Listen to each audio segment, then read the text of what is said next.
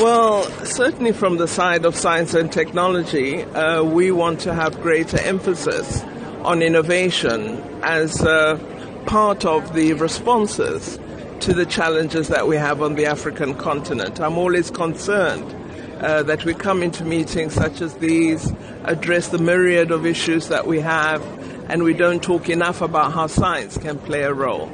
So I'm hoping that we're going to be speaking about utilizing innovation, investing in science and technology, in research in particular, producing new knowledge, and having novel solutions to the problems we're confronted with.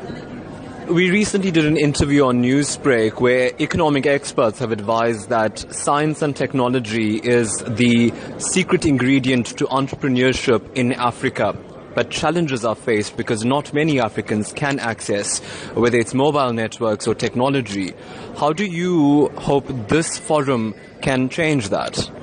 Well, many people on the continent do have access to mobile technology, but I don't think we're using it as a development tool. Not all have access to smartphones, but millions have access to mobile technology. So we need to be more creative about how we use mobile technology. We need to see mobile technology as a resource for development. So when we provide information about health matters, for example, if we could send the messages via mobile, we would reach 70% of the population of Africa.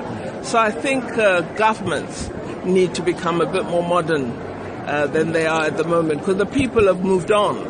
The people are using technology. You know, walk around, everybody is online in one way or another.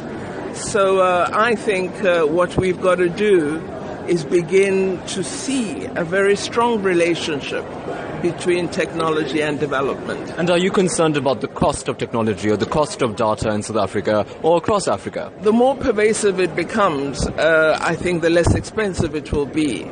And if we conceive of it as a response to economic opportunity and to development, the costs should come down.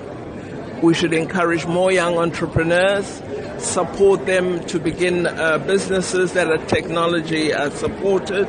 In that way, then the costs come down, because, you know, just the basics of supply and demand, the greater the use, the less the cost.